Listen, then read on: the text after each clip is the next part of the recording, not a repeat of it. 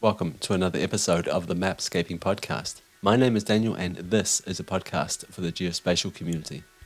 Today on the podcast, I'm talking with the head of the Geospatial Support Unit at the United Nations World Food Programme, Rohini Swaminathan. So you might be wondering why the United Nations Food Programme might need a Geospatial Support Unit. And without giving the entire story away, I think I can safely say it starts by monitoring the entire world, trying to understand the risk of sudden onset disasters and what that might mean for the local population.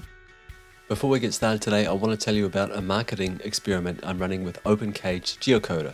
So from time to time, you'll hear ads on this podcast episode, a lot like the one you're listening to now. And so OpenCage have brought a bunch of these ad slots on my podcast. But instead of asking me to talk about them and their geocoding services, they've given these slots away to interesting projects based around OpenStreetMap. So the project I want to highlight for you today is OSM Before After Maps.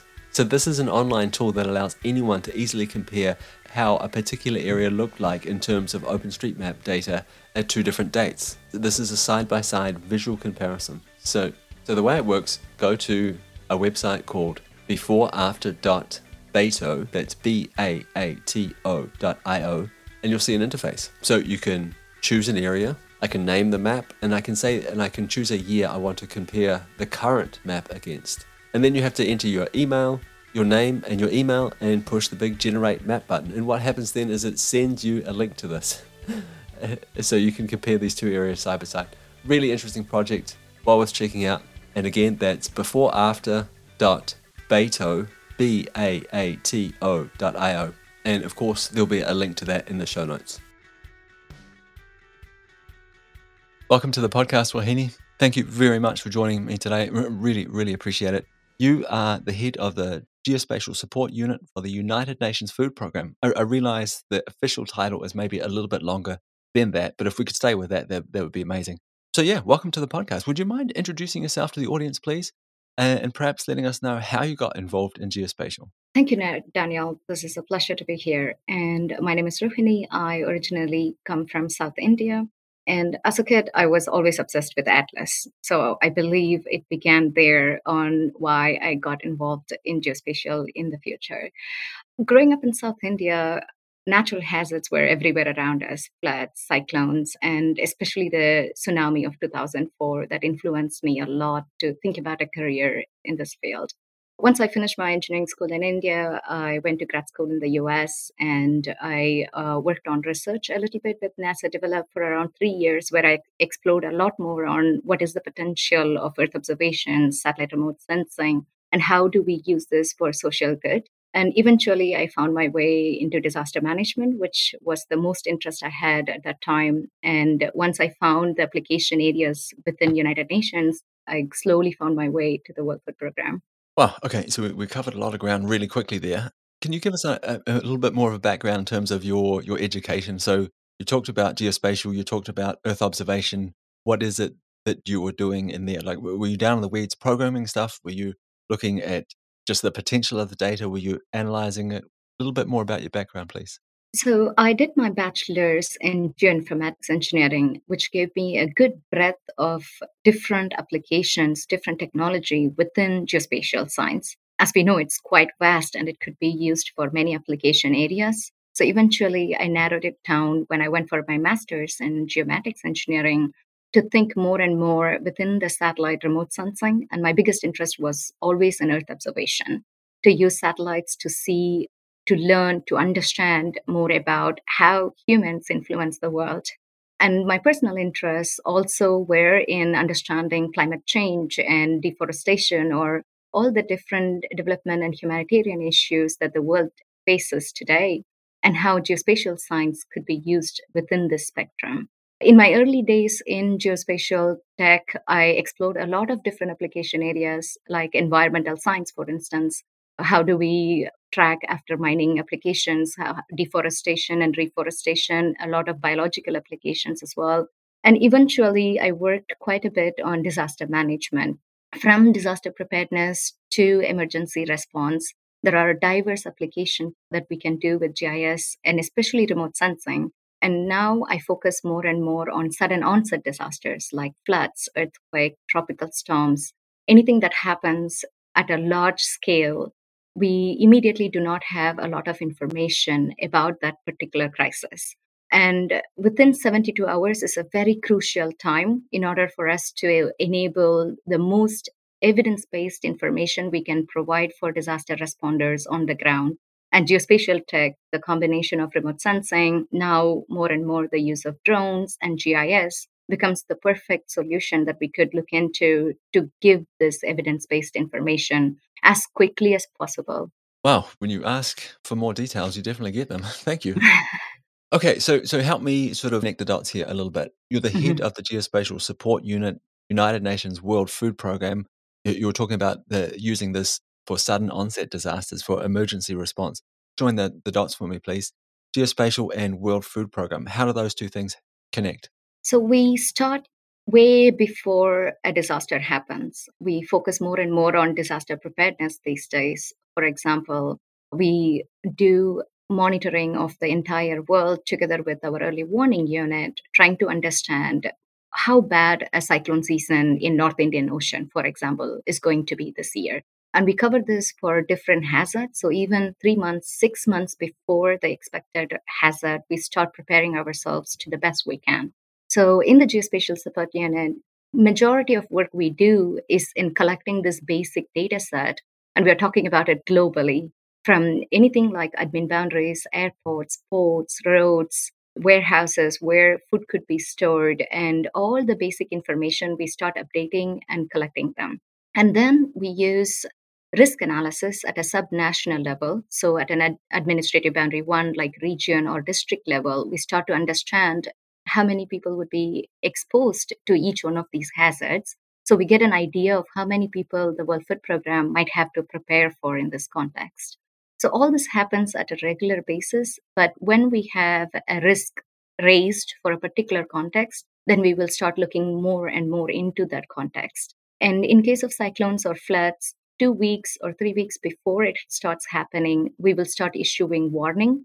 We have an advanced disaster analysis and mapping, in short for ADAM, a system that issues these alerts globally for any countries even before something happens. So if we see a tropical depression is forming, we already start issuing the alerts with projected paths to see how many people might potentially be impacted within the storm's path. And we continue to monitor that until the storm passes. As soon as an event passes, now we move to the response mode. From preparedness and early warning, we have already collected enough information, but oftentimes it's hard to predict completely exactly what the impact is going to be. And that is the majority of work my unit does for the World Food Program. We try to use all the available information, satellites from different countries, drones, if that is available to be deployed locally, ground data that could be collected with mobile data collection. Any means we can collect data, we gather all of them and integrate them to give a holistic picture of what that potential impact of every disaster looks like, which in turn will help guide our country offices and regional bureaus to deliver the much needed food aid as quickly as possible. So the unit goes from preparedness, early warning to response, and then we do this all over again for the next season. Oh, this is great. I'm so pleased that you offered that little summary at the end. I mean, you are so easy to interview. This is ridiculous. I want to jump back a little bit though, because you talked about like gathering these base layers and maintaining them. For a lot of us, this sounds like work that should have been done a long time ago. Is it just a matter of taking down the standard layers, from the shelf, putting them in the system, and running the analysis, or is there something more going on when we think about collection and maintenance of this kind of, in quotation marks, base layers? We would think that most of these layers should be available, right? But unfortunately, that's not the case. Even Google Maps or OpenStreetMaps will not be updated in most areas where the World Food Program operates. WFP currently operates in 123 countries around the world that most of the challenging context you would face. So we are talking about complex emergencies of Afghanistan and Somalia and many remote rural areas where logistics is not feasible by any other means. In these cases, there are several programs in the past, have 5 years or 10 years, that have come up to map almost all of the world, but it's still not fully mapped. Even if it is mapped, it's not gathered and coordinated in one single database that could be easily accessed. So at the World Food Program, we currently maintain these global data sets for almost all the different layers from all the possible sources. So we don't do the layers ourselves, collect the data ourselves when it is not needed. We rely on partners to be able to provide, but we gather them, clean them, and keep them in a way which is quickly accessed during response because we will not have any time to do this once a disaster strikes. And earlier in the conversation, you talked about using these layers to calculate risk. How at risk is a population? So I understand this from a physical perspective when we're thinking about the terrain, for example, like how much land is going to be flooded, for example. How big is the geographic area that's going to be affected by this hurricane? How do you understand preparedness from a population standpoint? How prepared are these people to cope with this risk? Because my guess is this must be a part of your risk analysis. Precisely. We continuously conduct a lot of vulnerability analysis. We have a dedicated unit for vulnerability analysis and mapping, which regularly conducts survey in person, through mobile phones, through online data collection tools in multiple different ways. And our hunger map gathers all this information and using certain machine learning algorithms internally developed, try to assess what the food insecurity of the population at any given day looks like. Currently, this is fully functional for 36 countries, and hopefully, we will be able to expand that. So, that's one of the main source of information we use to understand what the food insecurity of the population itself is like. And the second thing that we want to know is where are these people? Where are these people physically located to be able to get to them? And where would they potentially be displaced to? Because in order for us to deliver food at the last mile, we also need to know the displacement during a hazard as well. And for this, we rely greatly on partners. And I don't think it is completely available because we still struggle during major emergencies to be able to locate this and understand how much were the people prepared. But due to the sudden onset, how much is the food insecurity increasing right now? And this is one of the most challenging questions that needs to be answered. We are still looking into improving the methodology we use. It's nowhere close to be perfect. And most of the time, we do the best evidence based information we can. But that's largely a work in progress to be able to estimate that. So I'm not sure if you've covered this point before, but I'd like to sort of make sure people understand this and that I understand as well. So you collect these huge global data sets, clean them, run analysis on them, create these risk maps, and this is all part of your early warning system. What happens when a disaster strikes? Because just before you talked about this idea of the last mile. Is your organization only involved up until the point like, hey, there's a problem here? We can see there's a problem coming to that warning system. Or do you carry on and help with that last mile delivery problem of the food or the services or the resources that need to get to the people? And if so, what does that look like? It largely depends on the context and the country we work in. In most of the countries, we work with implementing cooperating partners on the ground. So, World Food Program doesn't go up until the last mile because you can imagine how significant the scale of these operations in many countries is. That being said, there are contexts when it is not possible to reach by any other means. So, we would still be involved in the food delivery, even at a district or regional level.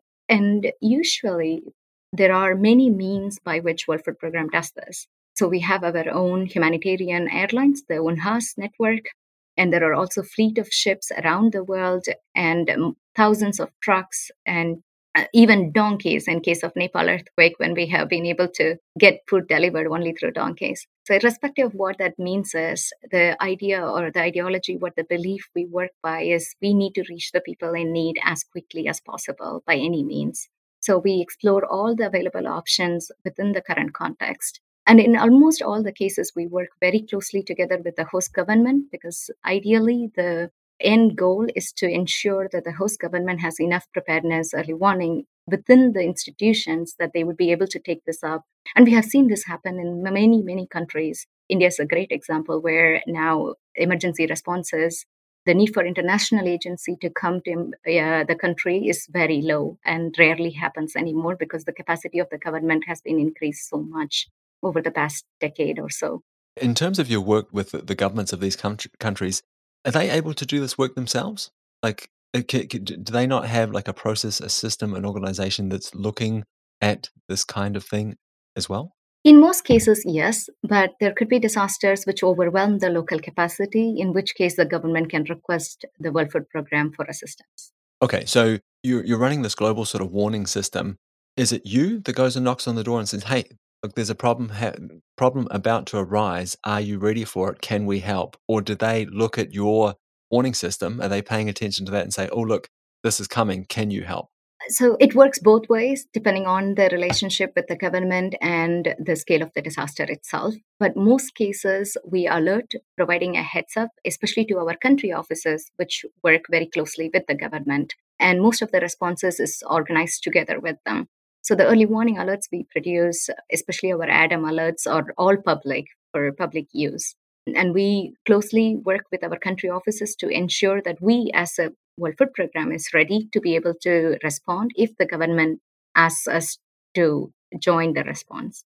And this is done not just by the World Food Program, but all the UN agencies and NGOs combined together for major responses. So I think by now people listening to this should have a good sort of overview of what you do. Obviously, we've glossed over a lot of detail, but I think that the sort of general template is there for how the system works and a little bit about the role of geospatial in it. Over the last few years, seen a ton of innovation in this space. When you think about geospatial, when you think about Earth observation, we can start using words like machine learning and AI. Have you seen some of that innovation trickle down into your work? Can you use some of this machine learning, some of these sort of automated processes in the things that you're doing? We constantly keep an eye out on the new innovation coming out. As you see, technology evolves so rapidly. Every month, there is a new program, a new algorithm that we could be exploring. At this moment, machine learning algorithms are still largely in the research and development phase. And there are a couple of times we tested it out very recently, especially last year, to assess what the functional, operational requirements of these algorithms could look like. I cannot say that this is fully functional yet, but I can definitely see in the next few years this will be the normal thing we do. Right now, there is a significant increase in the amount of data sets that is made available for us. For instance, with the advent of CubeSats, we have more and more, almost everyday coverage of high resolution satellite data. And it is getting to a point where it is almost impossible for somebody manually scrape through all these gigabytes or terabytes of data to be able to analyze and report what the impact looks like. So we are investing heavily to better integrate machine learning algorithms into our workflow, but this is not 100% functional just yet.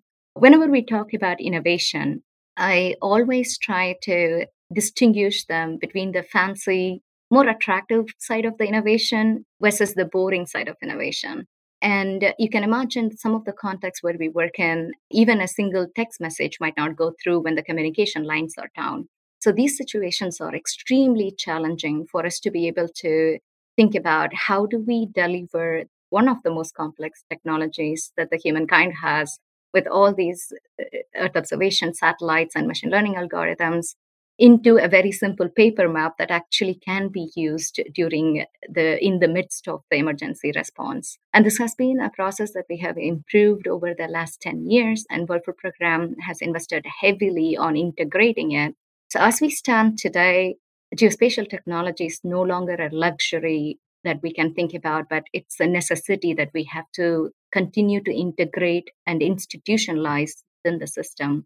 More and more evidence based information are required to be able to efficiently reach the people in need. And it is impossible to ignore how important it is to continue investing in research on this field. I really like that idea of fancy versus boring innovation because it seems to me with the kind of work that you're doing, you need things that work, like the boring stuff. I know this is going to work. I don't want to run my algorithm and hope that it's going to work. I need to know it's going to work. And I guess when I make my map, my paper map, and email it to whoever needs to get on a donkey with some food and go to a place, then I want the whole thing to work. And I guess you want it to be boring. And I also think that a lot of fancy innovation, if we can use that term again, is dependent on the context. Like, where was the algorithm designed to work? On what data was it trained? Is it designed to look for a house that's broken in New Zealand or Germany or Canada? Or is it designed to look for a damaged piece of property in Pakistan, for example? Yeah, and I think these are probably very different problems to solve. Also, in terms of access to technology, are we assuming that the end user has, 5G capabilities in their phone and access to that technology where they are? And yeah, so I think it's a really interesting idea, this fancy and boring innovation as you talk about it. That is a great point you raised as well on labeling for this machine learning algorithm, right? Most of the times, the training data sets are generated for countries where it would work, but it might not recognize huts in Mozambique or the slums in Kenya where we need to get more information from.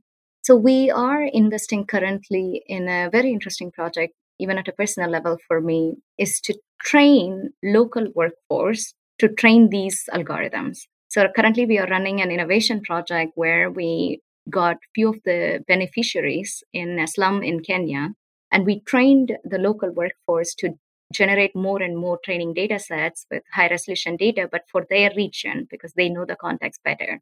It is still experimental, but this is one thing that we would like to build on. And currently we were able to build it for 10 countries for three hazards, and we would keep building it on and make it globally available. So more algorithms can continue to extract this training data set and train their models. It is my hope that eventually there will be a functioning one that we can easily integrate and operationalize even in the field. And WP has made excellent efforts to be able to innovate in this area. Hopefully, in a couple of years, we should be able to do that.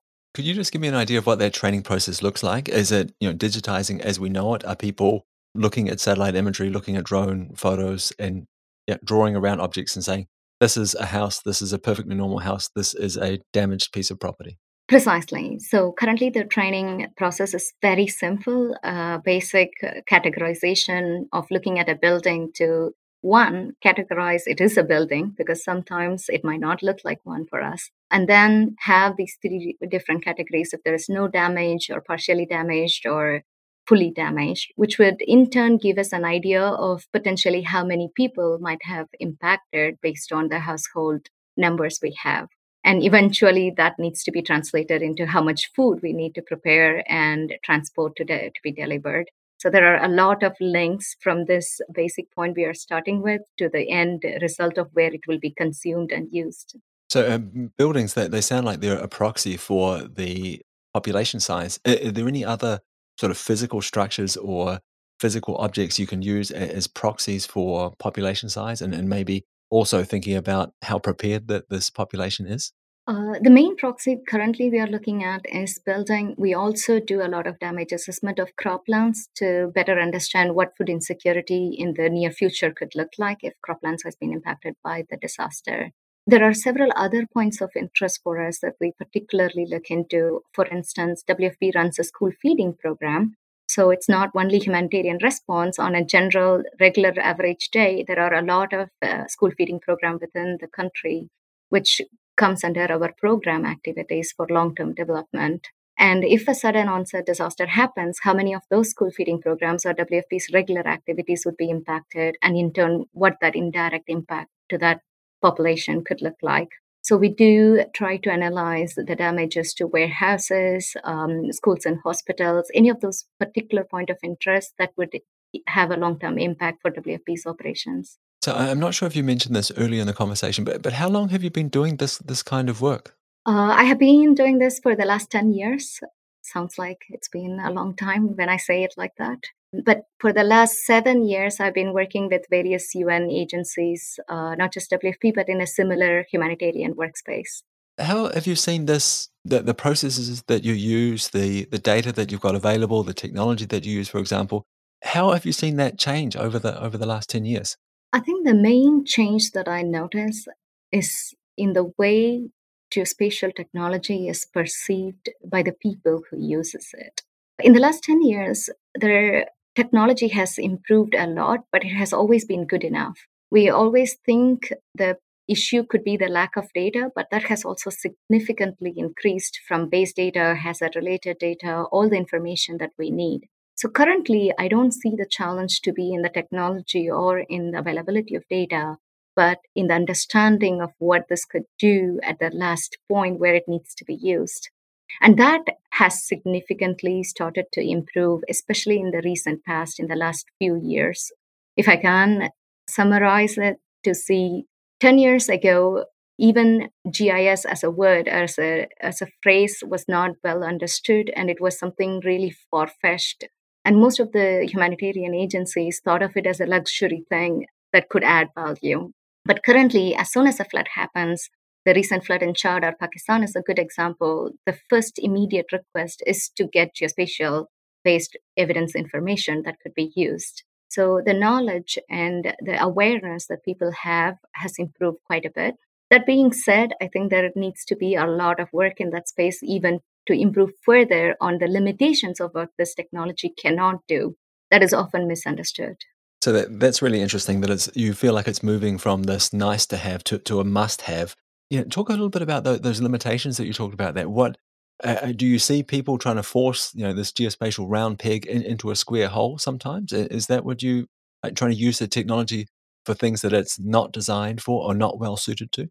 Sometimes it's possible that people's expectation on what this technology could do is more than what it can actually do. Satellite data is a good example. Of course, we have a lot of satellites, Earth observation satellites, that could readily be used during an emergency response.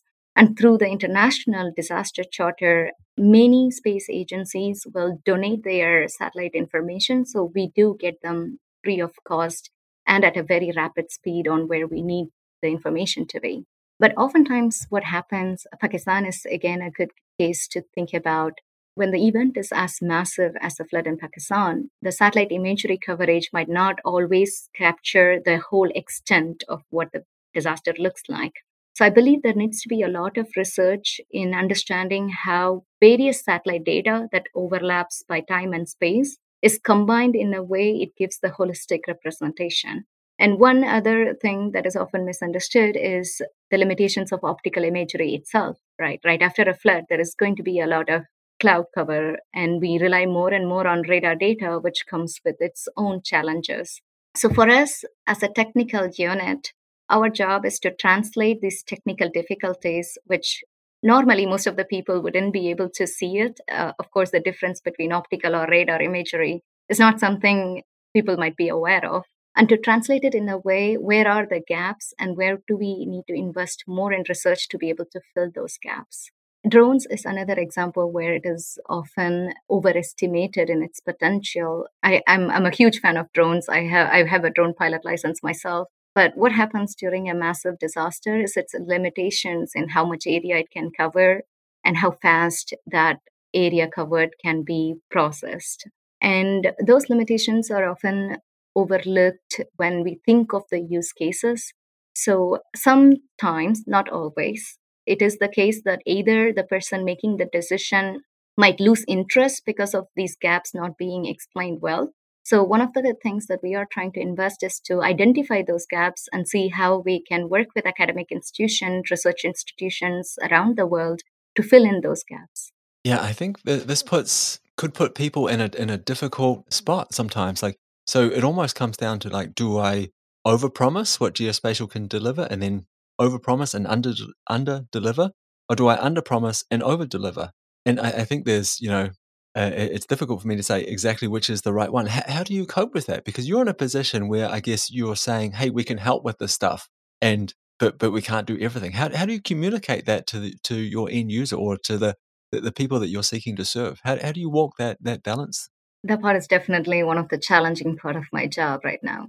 We try to be as realistic as possible in the way we send our products and way we translate our products from the geospatial tech, the maps and the fancy dashboards to plain English. One other thing that is a challenge is also be honest with ourselves because we love this technology. We see as this as the holy grail of solutions it should be. And first of all, that's where I start with in being honest with myself, saying there is only so much this technology can do, and it needs to be added with a wider picture, especially qualitative analysis, which should not ever be overlooked from people on the ground with vast knowledge on what has happened in the past. And it has to be integrated with all the other sources, such as social media or media, which we are looking into more and more as well, on how best we can integrate it. And the technology should always go with the context instead of being a standalone product. And it's still a work in progress. I will be the first one to admit that. And we are still piloting many different approaches. And we are learning a lot of lessons from every disaster we respond. And there is not a lack of disasters, unfortunately. And it is a continuous process which gives us a lot of information and a feedback back to us to see how we can continue to improve this. So with this kind of work, you work on a lot of disasters and you're constantly thinking about people suffering. Is this an exciting space to work in, or is this a depressing space to work in? Is it overwhelming? How do you feel about working in these like disasters with humanitarian problems like this? It's all of those things at once. I think in a single day, I probably would go through all of them. To be honest, I'm one of those people who are annoyingly excited on a Monday morning to come to work because you know deep down whatever you're going to do today is going to be making an impact. Even if it is just a dent of an impact somewhere, you're going to contribute to that bigger picture and you're going to find a way to do the best you can to support. That being said, every morning I would read a report on what are all the things that went wrong in the world. It could be the conflicts in Ukraine, it could be updates about an earthquake and how many people might be impacted, or a tropical storm. So you're constantly bombarded and you're constantly traveling to these hard, challenging locations as well and seeing how difficult it is for people. At a personal level, I couldn't be thinking of doing anything else with my life. I absolutely love the technology. I love the impact it has and the meaning it can bring in the operations that we do. And I try my best to also read and compensate as much as I can in the positive sphere on all the positive things that the United Nations do. And sometimes I try to tell people who think of all the challenges that the United Nations is not able to tackle. I am personally one of the success stories of the UN itself. As somebody who was born in a remote rural area with no access to clean water or schools, to be able to make it out of that context is what the UN was made for. It was not a success story of one person or one family. And to me, to be part of that system to make that difference is quite exciting. So, yes, on an everyday basis, you do go through a lot of challenging, depressing moments, but you always come out of it with that excitement saying, your life, the tools you're using, your time is going to be more meaningful by working in this space. So again, you are the head of the Geospatial Support Unit at the United Nations World Food Programme. So the head of support unit. So that tells me that you have a team, that you have people working underneath you. What qualifications, skills are you looking for when you hire people, or when you look to add new members to your team? Are you looking for really, really deep technical understanding? Are you looking for people that have a broad knowledge of all of these things and can put the pieces together? Are you looking for great communicators? What do you look for personally? We have an incredible team at the Geospatial Support Unit. Of course, I would say that. Our profiles are quite diverse. We have from mappers to analysts to GIS developers to communication specialists, all put together under one umbrella to be able to make a product that could be as wholesome as possible in making it the most useful at the last mile. That's the end goal of it. So, one of the main skills I look into people, especially for the younger generation, to think about is improved understanding of the application itself. So I do get a lot of profiles where they are incredible in the understanding of GIS, the technology side of things, the data. But more and more, I'm looking at people who will also be able to understand the context and how this technology can be used, what are the applications we can produce, and challenges we will face, and how do we address them, and how do we communicate them. And that's always the challenging part as we come as a GIS, a technical focal point into a humanitarian space, which is incredible, but also very challenging to be in. And you have diverse profiles of your end users that you would have to deal with. So, our team is the bridge between the technical and the data world to the more operational and humanitarian world. And there is a running joke that always connects them as suits to boots in a way to explain how do we go from there to the field to the end user. So one of the main qualifications I look into people right now is that passion. How much do you care about the humanitarian world? How much does it impact you as a person? When there is a cyclone coming in, I need my team to think about what is the best I can do? What is the most I can do with this technology that I can bring in?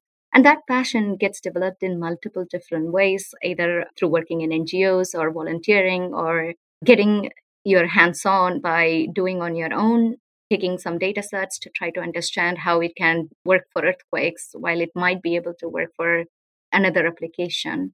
I know I'm covering a diverse range of skills and I'm looking for a 360-degree profile all the time, and it's very challenging to find sometimes. But if there are young audiences listening to this podcast, that's one place that I would ask them to invest in is ask themselves the question, what makes you angry? And I always tell this to younger people now. If not being able to respond effectively to a disaster in 2023 makes you angry, then you are a best fit. And if you have some GIS skills, you can come work with us anytime. That question of what makes you angry, and United Nations has put together this 17 Sustainable Development Goals, which is not only disaster response. So it could be any of the application areas, and GIS finds its way in most of these use cases. So if there is any of those makes you angry, I think that's where your passion is, and that's how you can turn what the technology can do into that application area. That is a really interesting take on it, because normally people say, follow your passion. What are you really inspired by? What do you love doing? And you flip that on your head and say, well, what makes you angry? I think it's brilliant. So I want to round off the conversation a little bit now, and we've come a really long way, and you've given us a ton of insights. If we had to look at the work that you're doing today, look at how geospatial technology is deployed within your organization, what is the biggest problem that you are facing? So oftentimes people think it's a technological problem, it's a cultural problem. We need this kind of software. We don't have access to hardware. It's difficult to find people, talented people that understand how this stuff works and can communicate it out. It's difficult to keep up with all the with all the new technology and advancements. But yeah, so if I could take my magic wand up here and wave it and get rid of the biggest problem that you're facing today in your work, what would that problem be? There are several challenges, of course. It's never without challenges. I think the biggest problem or issue that needs to be addressed is in translating the highly technical, jargoned products into something useful and usable and understandable by people with no technical background at all. That gap currently is the biggest gap that we need to address. I can give you an example in terms of early warning. Our systems in general for the globally, not just WFP, geospatial technology currently addresses so many different issues. If a cyclone is coming in, we already know even before it becomes a cyclone. We already know the path it might take. We already know how many people might be affected. But to be able to successfully translate this technical knowledge with the limitations it has to that direct person who's making the decision on the ground, be it WFP country office or the host government or an NGO, is the most challenging part. It could be because of many reasons. It could be lack of trust they might have or might not have in the technology itself. It could be an issue of translation from numbers to something that is more usable that they can use, because sometimes the products are so complicated it is hard to understand. And that is a space where I'm putting my entire focus in. I'm actually doing a PhD part-time just on answering that question, because for the last 10 years I have not been able to find the answer for this question at all. And I do not believe the issue is any longer with the technology or the availability of data as much as the usability of these products. We have more than enough technology, technological tools that we will ever need at this point in time, at least. Of course, we will continue looking at and investing, and as the private sector improves it, we will continue to adopt as a humanitarian agency. But I think the most amount of work we need to do is how do we make our products, all these fancy, really great dashboards built with the best available tools humankind ever came up with, but make it usable at that moment when it is needed. Wow, and you're doing a PhD. So incredible. Thank you so much for taking the time to talk with me today. I really appreciate it. I've learned a lot. There'll be some people listening to this that think, wow, this person is amazing. I want to reach out to them. I want to learn more. I want to see the kind of work that they're doing. Where could they go to do some of those things? The best part would be the UN Geospatial Network. So, all the geospatial focal points within the United Nations are part of this network where we submit some of the projects and the updates that we do. If they ever need any data within the humanitarian system, most of the data are also freely available in the humanitarian data exchange that the United Nations has, which would be another part. If the person is technical and they want to explore a little bit more on what we do. We are currently working on gis.wfp.org, so all the data that the Geospatial Support Unit has will be also made available along with more information on the different projects that we are doing. And we will ensure most of the projects, if not all of them, will be public and open source as much as feasible. Wonderful. Well, Hina, thank you very much for your time. Really enjoyed talking with you. Thank you, Daniel. The pleasure is mine. This is just a quick reminder to check out before and after.beato, BAATO.io. So this is an interesting way of comparing OpenStreetMap's data from 2 different years. So if you go to the website, there'll be a link in the show notes. Find your area of interest, give the map a name, and then choose a date to compare against. So this is the date you want to compare the current map against. You'll need to enter your name and email and push the big generate button. In the background, the system will go off and create a web map for you and send you a link to that. That's why you need your email. It's an interesting idea, it's an interesting project, and it's worth checking out. So I really hope you enjoyed that episode with Rohini Swaminathan, head of the Geospatial Support Unit at the United Nations World Food Programme. As usual, there will be a few links in the show notes of this episode, so check them out, including a link to the World Hunger Map, which is pretty interesting. Okay, that's it for me. That's it for this episode of the Mapscaping Podcast. I'll be back again soon with a new episode. I hope that you'll take the time to join me then.